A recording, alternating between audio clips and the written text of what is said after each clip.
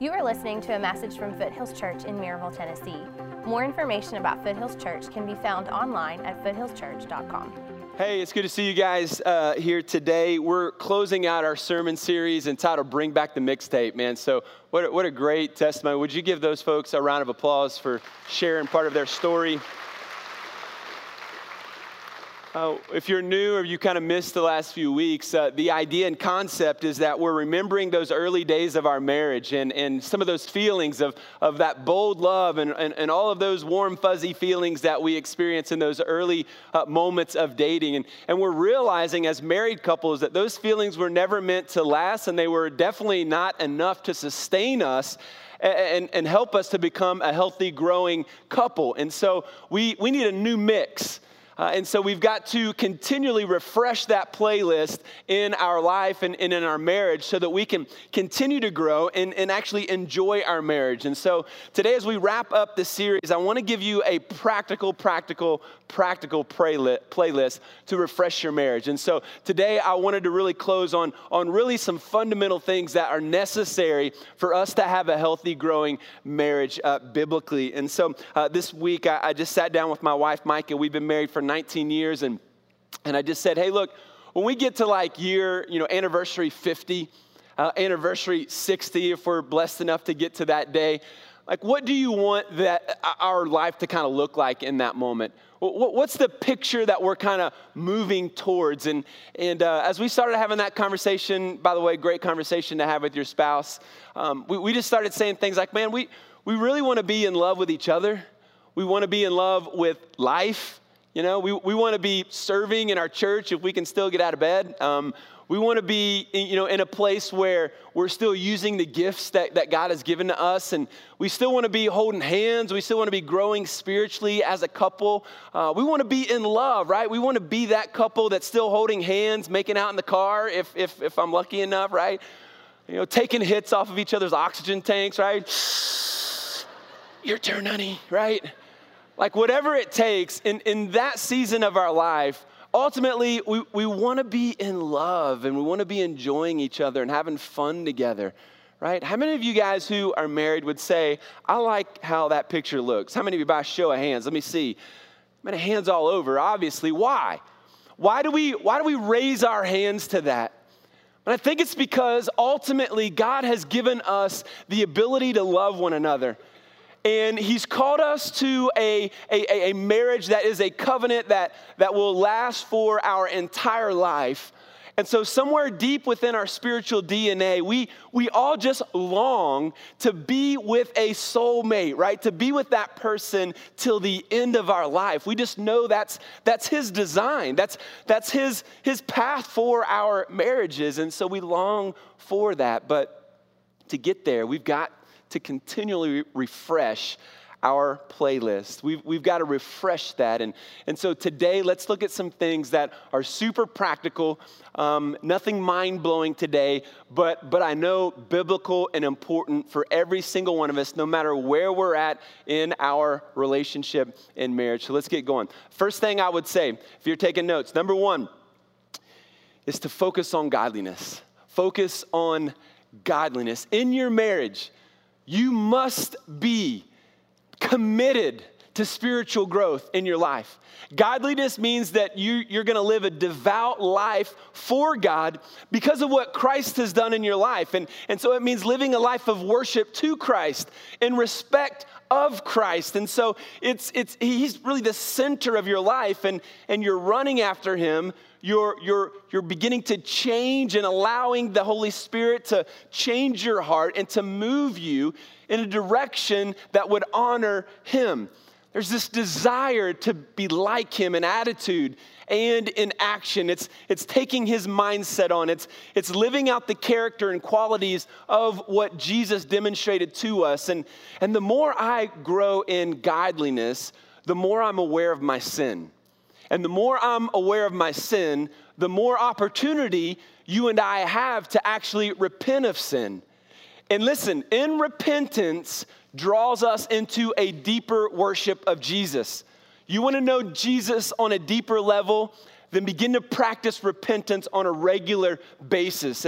As Steve was saying in the video, that like he's still learning, but he's got to a point to where, listen, you've got to be drawn towards that concept and understand it's going to require that commitment in order to grow in your marriage, in your relationship. And so think about it this way. The opposite of godliness is godless. And I'm afraid there are just too many, marriages where there's just simply, no God. There's no prayer time. There's no time in the Word of God.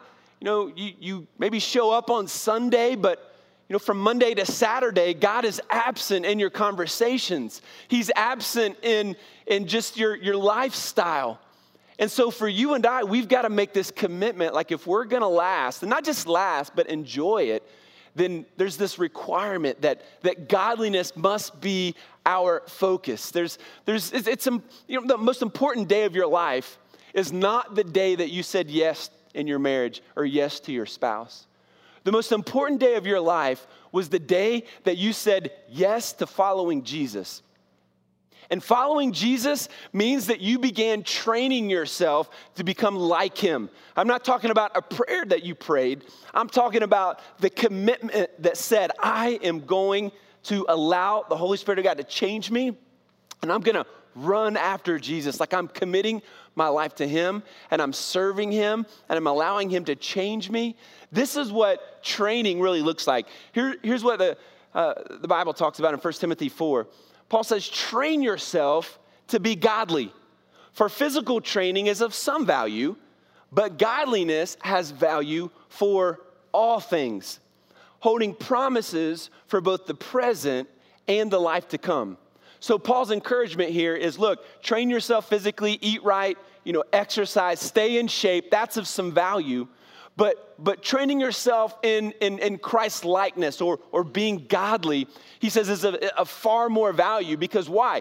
It has consequences for the present. It impacts your present life, but it also impacts the life to come. You're investing in eternity, right? There are rewards that you're going to experience because of the godly life that you live today. So present and future benefits. The Greek word here for train comes from a Greek word called gymnazo. It's where we get our word gymnasium. And so you can kind of get the idea and concept of training. We go to the gym, we train, and listen, godliness doesn't happen overnight. It doesn't happen overnight. It takes training. It takes years. Sometimes it takes suffering. It takes some painful experiences in our life. God shouts in our pain, C.S. Lewis once said. And so for us, I know a lot of guys, I know a lot of ladies who will go to the gym and they will, train, and they'll spend a lot of time working out, but they spend little, if any, time training spiritually. There's a lot of people who spent, over an hour getting ready to come to church today. You get the hair, you get the makeup, you got all the stuff, and, compound that a couple of times a day, every single week, and you think about how many hours we spend getting ready and presenting ourselves physically. And then you compare that by how much time have we invested and trained our spiritual life, and I think it's an indictment on us. Right? So we've got to, this practical concept of growing in godliness and training ourselves. The most impactful thing that you will ever do for your marriage, that will bless your marriage, that will bless your kids, your career, and your life, is to focus on growing spiritually. And that means being intentional about it. Yes, attending church. Yes, in a small group, but your private worship as well. And so that brings me to my next point, which is you've got to commit to the study of God's word together. So if we're going to be intentional about our spiritual growth, then we need to be intentional and commit ourselves to study the word of God together. So if you're in a small group, you can check this box because that's what you're doing. You're gathering with a group of people to study the word of God. You're with your spouse. You're taking that conversation hopefully at home as well. You're talking about it over lunch or breakfast or dinner or text messages. And so that's drawing you closer together around the word of God. And you got to realize the word of God is essentially, it's a mixtape. The word of God is a mixtape. It's filled with God's wisdom, his love, his plan, his purpose for your life. And the more you connect to God's mixtape, the more the two of you are going to fall in love with the rhythm of authentic love. And so we want to fall in love with the Word of God and its truth. And the closer I get to God's Word and the closer I get to God, the closer I'm going to get to my spouse. But it's not only studying the Word, it's also obeying the Word. So we've got to commit to obey the Word of God together. This is a together thing as a couple, right? And so I think we are educated far beyond our obedience. And by that, I mean that we know a lot of stuff. And we know a lot about what the Bible says. So I think a focus for many couples in the room is not learning anything new. It's just actually applying what you already know. It's actually doing the things that you know you need to do. And if you do that, I believe God would bless you in immeasurable ways. We want our spouse to change all the time, don't we? Well, if he would just get his act together, then I would. If she would just do this, then I would, right? So we tend to always focus on how the other person needs to change. I get that. I'm like that as well. But what we've got to learn is we can't change anyone. You can't change your spouse. You can influence them, love on them, pray for them. You can't change them. The only person in this room that you can change is yourself. And we know this to be true, but so often we just spend so much time trying to change other people. And so for us, we want to go inwardly, right, and begin to look at our own heart in our own ways that we are failing as a follower of Jesus and how we are failing as a spouse and how we can become better. So you and I, we've got to focus on godliness if we're going to get to this level in our marriage where we're enjoying it and we're blessing each other. Here's the next passage of Scripture that I think is important for us. Jesus says this in Matthew 20. He says, "But whoever would be great among you must be your servant. And whoever would be first among you must be your slave. Even as the Son of Man came not to be served, but to serve, and to give his life as a ransom for many." Now, the same word for servant and slave, it's the same word and same concept. And here we're learning that here is Jesus, and he is coming with all authority, right, from heaven. And he is coming to earth to serve us, right? And so if we're thinking in the lane of marriages today, that means that you and I have to focus on serving in our marriages. I know it's super simple, right? But just think about this. Think about the ways in which this would change your marriage in an incredible way. Like, you can be nice to your spouse if you're not a Christian. You can serve him, you can serve her in some ways, but you will never come close to the level of servanthood that Jesus is talking about here in Matthew. Like, you will never come close to it unless you have given your life to Christ and you are focused on growing spiritually. Just won't happen. It's such a deep level, you'll never get there unless you have Jesus helping you get there. And he's saying that, listen, I'm the Son of God. I'm leaving heaven. I'm coming to earth for a group of sinners, a group of rebellious sinners who aren't seeking me. And I'm going with all power, with all authority. I'm coming to earth to serve in a way that would cost him his life. Ultimately, he would have to give his life. And he would do this willingly. Right? And this isn't he died in his sleep. It was a pretty death. No, it was a humiliating death. He suffered for you. He was beaten for you. He was willing to do this to take your place and to serve you so that you might have forgiveness, so that you might have heaven one day, and so that you might actually enjoy your marriage. This is the gospel, and this is the beauty of what Jesus has done for us. And so when it comes to servanthood, I know we've got to change our attitude in marriage because so quickly we get into the idea of me versus you, right? And so we pit each other on different sides, and it's me against you. And what we have to do is realize we're on the same team, right? Early on in our marriage, we started having a lot of kids. We have 4 kids, and my wife early on just felt led to stay at home with the kids, and so that was a financial sacrifice for us, but we knew that's what she wanted to do, and good, and so we did it. And along that way, as I'm diving into ministry, young guy, and I'm giving everything at work 9 to 5, right? So I'm busting at ministry and serving and doing all this stuff for the churches that I was serving in at that time, and so when I would come home, I'd be like, all right, man, hard day, a lot of stuff going on, stressful. I want to go home, and it's time for Trent to chill. It's time for Trent time, right? I need to hit the couch, and I just need to relax, right? Well, I had to learn very quickly, and still have to learn this, that my 9 to 5 job is my second job. And so that drive home is my pregame talk to get myself ready for my first job, which is to serve my wife and to serve my family. And so I'm talking to myself, all right, don't get selfish. I know it was a hard day. I know you were dealing with this, but we're going to leave all that stuff down. I'm not going to bring that stress into my marriage. I'm not going to bring that situation and lash out at my kids. Like, I've got a, pregame talk on the way home to get ready, because when I get home, and when my kids were little, I'm walking through the door, right? And they are running to me and they're hugging me. And so I'm wrestling with them. I'm playing games with them. I'm grilling the hamburgers if need be, right? I'm doing whatever is necessary to help my wife and give her a break and give her some adult conversation, because she hasn't had it all day, right? And so all of these things is what it means to be a husband that serves your family. It's not you time.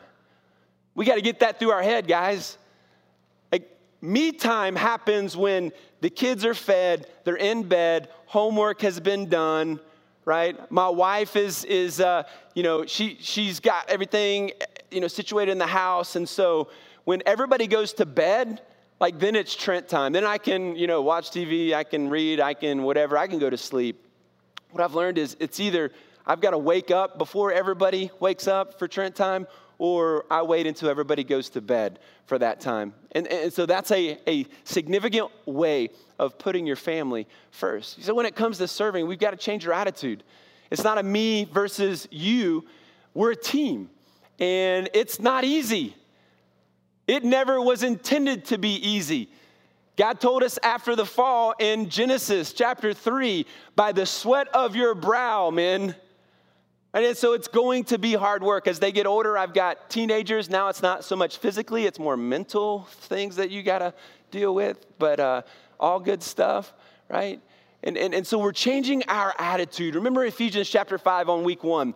We looked at it and we saw that, okay, men are called to be the spiritual leaders of the home.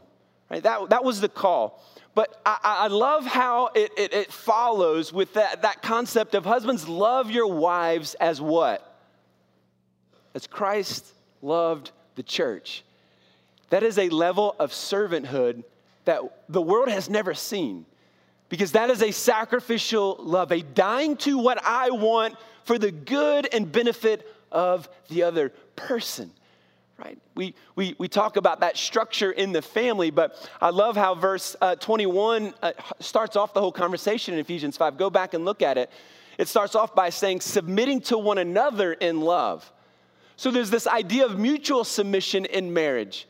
The idea that, yes, I'm going to die to my needs. I'm going to submit to what my wife needs. She's going to submit to me and what I need at times. And there's this give and take as the same team serving God together. So we look at each other in a different light. We serve one another.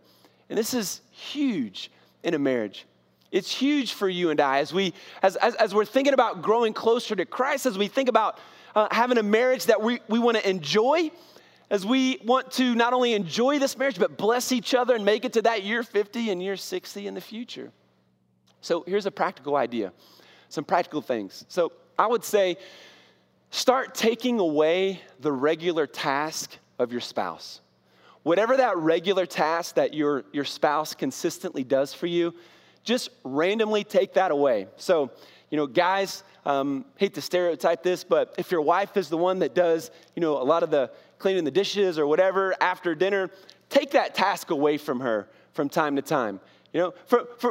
Maybe take that over, right? She may pass out. She may have to teach you how to do it. I don't know. But at the end of the day, take that task away from her. Ladies, if he's the one that kind of plans the date night or plans the whatever, surprise him and plan it yourself and say, tonight we're going out and I've got sitters. And just learn to see this practical sense of how you can serve your spouse every single day. You'll have plenty of opportunities if you're looking for them. There's plenty every single day, small things that you can begin to do that would bless her or bless him. One of the things that I'm working on, I know this reveals like a very shallow level of my life, but sometimes when I drive my wife's car, like I'll bring it back and the gas light is on, and she hates that.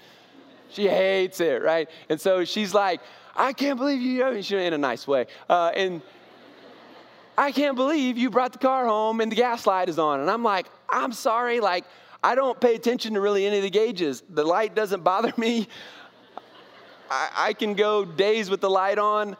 Stresses her out, though. So it's just kind of one of those things that I've got to, like, intentionally make sure I do a better job at. And your wife is going to have her own set of things as well. Every single one of us are going to be different on what that little irritating thing is. But what I've learned in healthy relationships is this. In healthy relationships, love is expressed in the little things. I'm a big picture guy, so I struggle with this. I'm a big, vacation or big weekend or big date night or big present or big whatever. I do good at that, right? But the everyday little things is sometimes a struggle, but my wife is a detailed person, and so it's the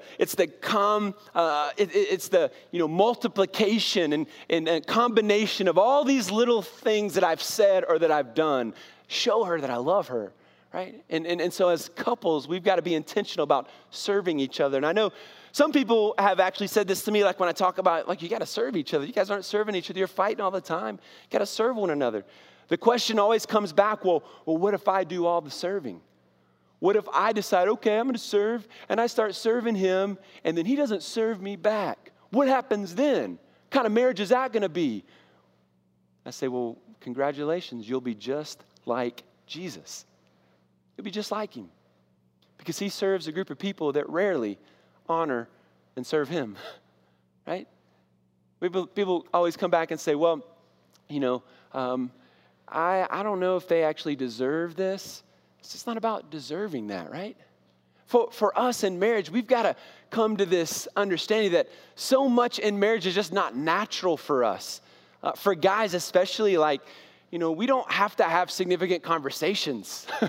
We're like bullet point, big picture, and we could go 2, 3, 4, 5 months without a significant conversation. It doesn't bother us. We don't need that. But your wife does. And so we've got to look her in the eyes. We've got to listen to this boring story. This good story. We've got to listen. Listen, this is so practical, right? But why do we fail so miserably at this? Like my wife all the time she's talking and I'm there and I'm not looking at my phone, but she can tell I'm not there. She's like, are you listening to me? I'm like, could you repeat that, please, right? It happens all the time. Why? Man, I've got to be intentional about listening. It's not natural for us oftentimes. And maybe for you, it's like, wives, it's like, okay, I'm going to cuddle up with him and watch the game that he wants to watch. And you don't normally do that, but maybe that's what you'll do. Why? That's a practical little thing that you do to serve one another. This is a huge practical step that you and I can do as married folks to serve one another. The new mix, this new playlist in your marriage to get to that 50, 60-year anniversary is very simple. You got to focus on serving. Here's the next passage of scripture that I love, Romans 12:10. Paul says, love one another with brotherly affection. Outdo one another in showing honor. Outdo one another in showing honor. So we're loving and we're outdoing each other in showing honor. So here's the next thing that we got to know. Number 3 is focus on honor. We got to focus on honor. Every culture has its way of honoring each other. There are some Asian cultures, when they introduce each other or greet each other, they bow to one another. Parts of Africa, the adults always eat first, the kids always eat second. It's a way to honor. In our country, we stand to honor the national anthem, the flag. And so there's all kinds of ways that we honor in our culture. But what do you think about marriage for a minute? How do we honor each other in marriage? Think about this. When you make fun of your spouse in front of other people, does that honor or dishonor her? I mean, obviously it dishonors her. It got you a good laugh, right? Everybody, had a good chuckle, but it was at your wife's expense. So it's the small things. When you forget special days, does that honor or dishonor, right? Important dates are important to remember. Put them in your calendar. Think about this. In front of your kids, is it important to honor your wife in front of your kids? It's important to honor your husband in front of your kids. Like I heard somebody say, well, it's important for our kids to see us fight so that they know this is like real love. And I'm like, well, listen, what we teach them when we have intense fellowship is important. And what I mean by intense fellowship is when we are arguing, like how we argue, we want to do that fairly. And here's kind of what I've learned and am learning. The way in which that I communicate and maybe dishonor Micah, my kids will take that 2 or 3 steps further. So the next time you want to dishonor your wife in front of your kids, think about it in that term, because they're watching and they're listening. And they need to know that marriages have difficulties, but they also need to see 2 adults handle it appropriately, right? And handle their feelings and express that in a healthy way. So when dishonor, though, is the normal part of your relationship, when you're consistently making fun of each other, you're consistently, looking at all the ways that he messed up or she messed up or he didn't do well or she's not doing great. And you're always talking about how the other person isn't good enough. You're dishonoring them. And listen to this. You're dishonoring the God who created them. You're not just dishonoring them and hurting your kids. You're dishonoring your Savior, which is the spiritual side to everything. Often people think, well, what if he or she doesn't deserve my honor? He's messed up, she's messed up, they're not, doing well in the spiritual, they're not whatever. Listen, at the end of the day, it's not a smart question, because the answer to the question is, you're right. They don't deserve it. Jesus never loves us and saves us because we deserve it. I did not deserve my salvation. I didn't deserve his grace, but he freely gave it to me. He's not saying love and honor those who deserve it. He's saying outdo one another in showing honor. It's a new way to look at it. It's a fresh perspective, to be practical. Of course they don't deserve it. I don't deserve it either, but I'm going to outdo them in honor. And as I do, I show worship to Jesus. I connect with them. And listen, I choose to be faithful to my God. So we focus on showing honor. Here's the next thing. Number 4, we want to focus on having fun. Focus on having fun. Right? This is so simple, but if you're not committed to having fun in your marriage, chances are you're not going to enjoy it. I mean, one of the easiest ways to love your spouse and to ensure that you have a successful marriage is to actually enjoy it. Here's what Proverbs says. Go home and read this whole chapter, by the way. I wish we could spend the whole day on this. He says, let your fountain be blessed and rejoice in the wife of your youth, a lovely doe, a graceful doe. Let her breast fill you at all times with delight. Be intoxicated always in her love. Why should you be intoxicated, my son, with a forbidden woman and embrace the bosom of an adulteress? Think about that for a minute. I love this. Some words that should stand out to us are rejoice, have fun, enjoy each other, laugh together, do things that you're going to enjoy together. This is what it means to be in a relationship that honors God. You actually have fun together. So you rejoice with her. You delight in her. Yes, delight in her body. Ladies, let him delight in your body, right? This is a good and glorious thing in marriage. If you missed last week's message, please go home and watch it. It will bless you in a tremendous way as a married couple. But I think the idea here is that as we rejoice and we delight physically in one another, as we are intoxicated with her love, and being intoxicated means that you are content and filled by her, and you don't need anything else or anyone else. She and she alone fills you, and you're intoxicated. Man, you are in love and committed and devoted to her. He says, why would you even consider the adulteress a forbidden woman? It leads to pain, sorrow, destruction. It leads to death. Like, this is a word from a father to his son, right? And there's nothing here, man. Everything here should stand out to us as men, like rejoice, delight, and do not be tempted by the adulteress. So, a couple of points here. I don't think we're ever going to have fun if you don't date. If you don't regularly date each other, you're just not going to have fun. In the hallways on both sides of the auditorium, we have a date night wall with all kinds of ideas to go on a date with your spouse. The most spiritual thing that some of the marriages in the room could do all week is to go out on a date, enjoy each other. Write your ideas down. We need some good ideas out there. Add them so that we can see, and together we can do better at hanging out together. I think a lot of times we think date night is when we have time, we'll get to do that. But it's not a when we get to, it's a have to. We've got to prioritize it as a have to. The other night, the kids were, some of them were asleep and some of them were kind of finishing up homework. Mike and I were just kind of hanging out alone. And I was like, you know what? Let's go play Mario Brothers on the Nintendo. And we got one of those Switches my daughter got for her birthday a few months ago. And so we went downstairs, hooked it up, and we started playing Mario Brothers. And I hadn't played it in years, but here we are, grown adults, playing Mario Brothers. And we laughed, and man, I learned a few things. Number one, I learned that I am still really good at Mario Brothers, just so you know. Secondly, Mike is terrible at it. She floats around in that bubble the whole time if you play, and I pass the thing, and anyway. But thirdly, and most importantly, laughing with your spouse is like great medicine. They say laughter is like medicine, right? And if that's true, then in our marriages, we need more laughter.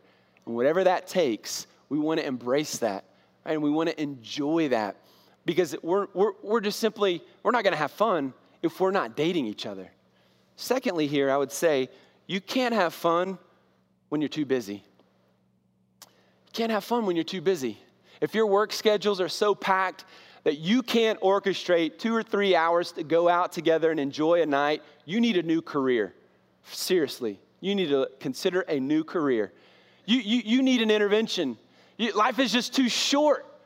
And for us, it's important that we take this step. Like, it's so simple. But if we're going to enjoy each other, we have to do things that we actually enjoy together. Listen, here's a big one. You can't have fun if you idolize your kids. Let this sink in for a minute. Somebody needs to hear this today. Because you just can't have fun if you're idolizing your kids, if you're worshiping your kids. Your husband has to be a priority over your kids.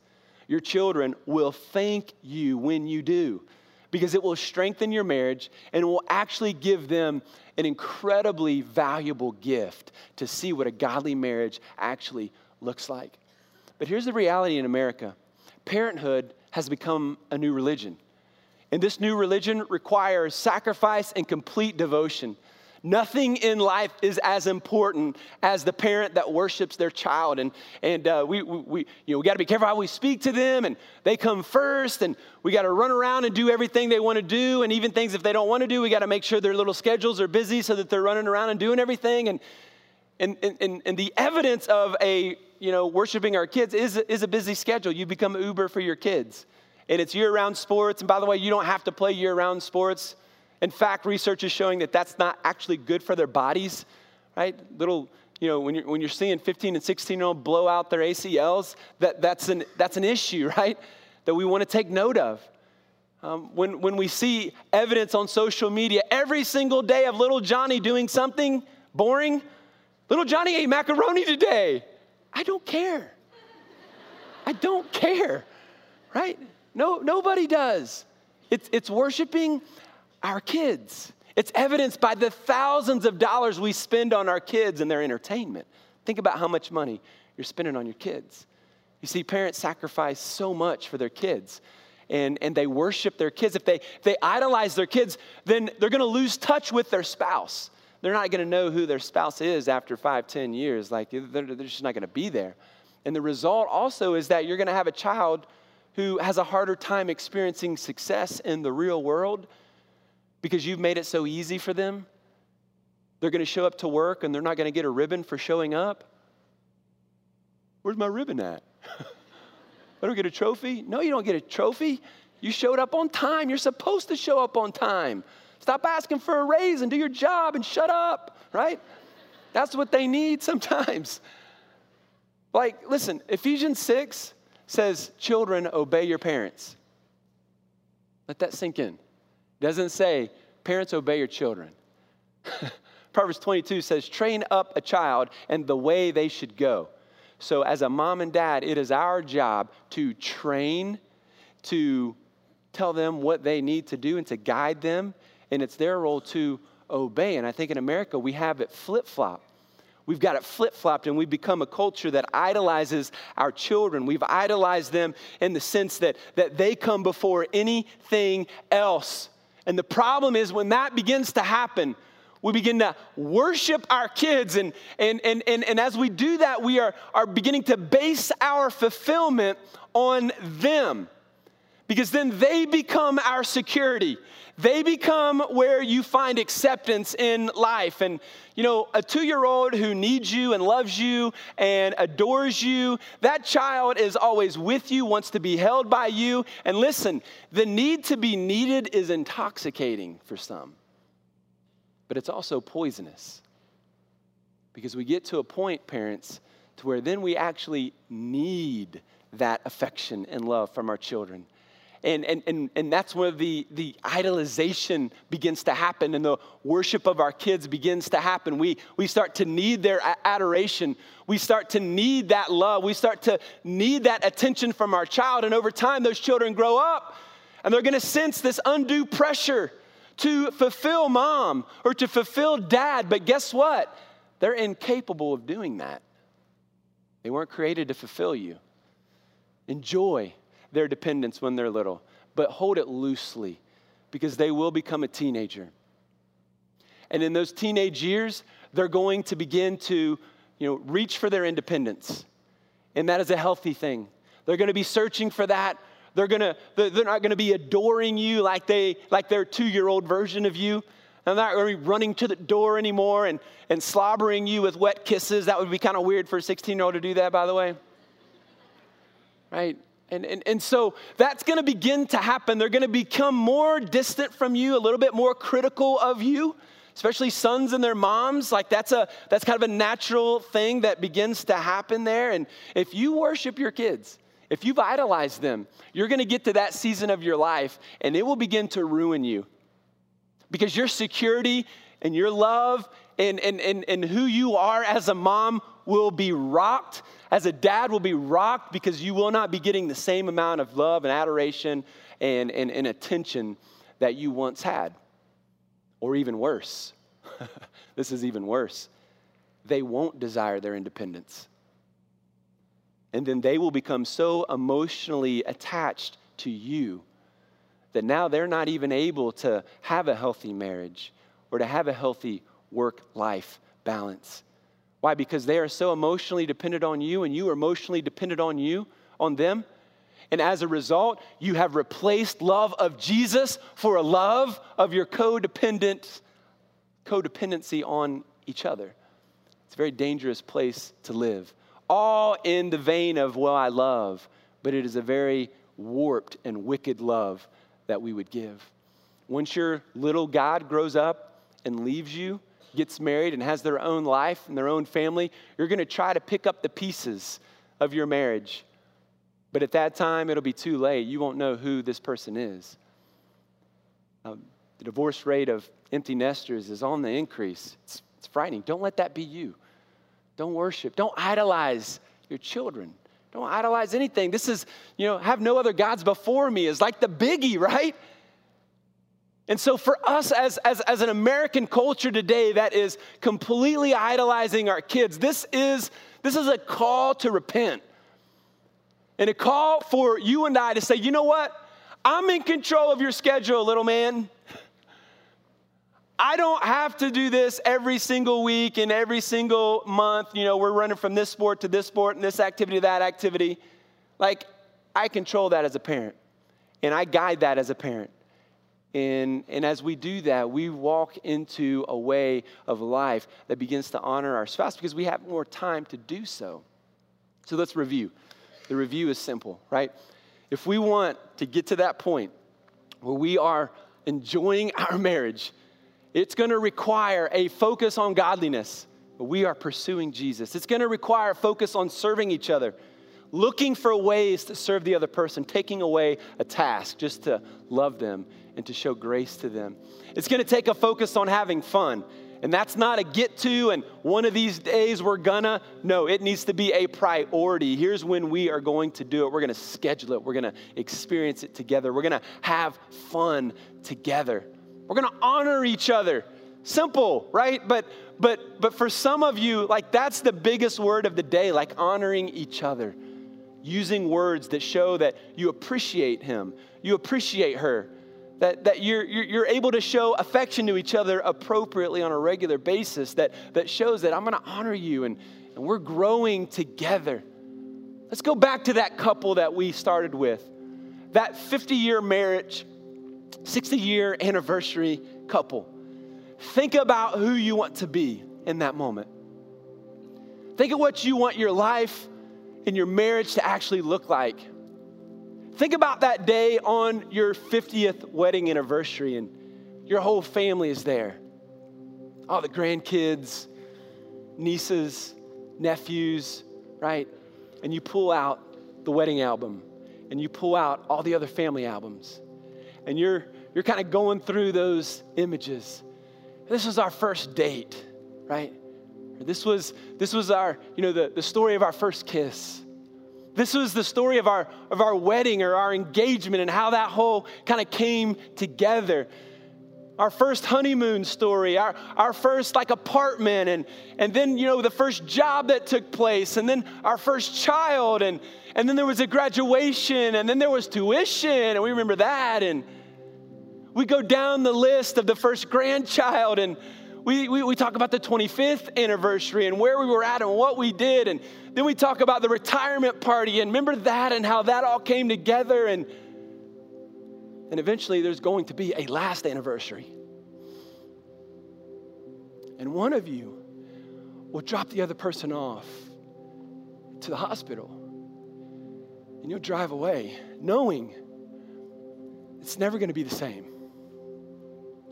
But you will know this, that you put your spouse first, that you decided to grow together, that you decided to live life with your partner, to love her, to love him, and that you've envisioned this whole idea of what you wanted it to look like, and in that moment, you will know, maybe for the first time ever, what love really is.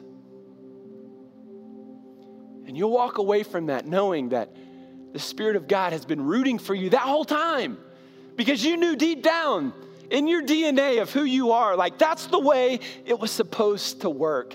That's what it was supposed to be about. And you'll be able to embrace that and know with all faith and confidence that God is a good God, and that no matter what you went through as a couple, God was present and able, and he brought you through so many battles. You can worship him in that moment. I don't know where your marriage is at today, but I know these words are simple, but there's probably at least one word that stands out to you. One word that you as a couple need to go home today and say, you know what? I know there was a lot going on, but that word honor is what God just was pounding my heart on today. I know I need to do better, honey, and let's have a conversation. I'm committing to that. Whatever word, man, focus on that. In the atrium, we've got a table set up with resources, if you're looking to dive into books and maybe some studies as a couple, there's some great resources out there that you can buy on whatever platform you buy stuff from. Don't take those from us. Those are somebody's. But they're good for you to look at today. And man, I'm praying for you. I know as a church, God is going to use this church as our marriages get stronger. Let's pray together. Father, Lord, we bow before you today, some of us with heavy, heavy hearts, because we know we are not in a healthy relationship. For whatever reasons, we have just kind of fallen by the wayside and we've lost focus. And God, right now, we just want to commit as a church and as a people that we're gonna focus on the areas of our marriage that need attention, and we're not gonna be haphazard about it. We're not gonna let our kids rule our relationship in our life. We're actually gonna put Jesus first, and then we're gonna put our spouse first. And as we do that, we know that's gonna bless our kids ultimately in the greatest way. So God, I just pray in this moment, you'll speak to our hearts and draw us closer together. All the couples in the room, Lord, every marriage that is here today, every single person on the verge of marriage, I pray even before they find their spouse, God, that even right now, you are molding their heart, preparing them, God, for the one that you will set before them. Bless us, Father, as a church and as a marriage. And we pray this in Jesus' name. Amen.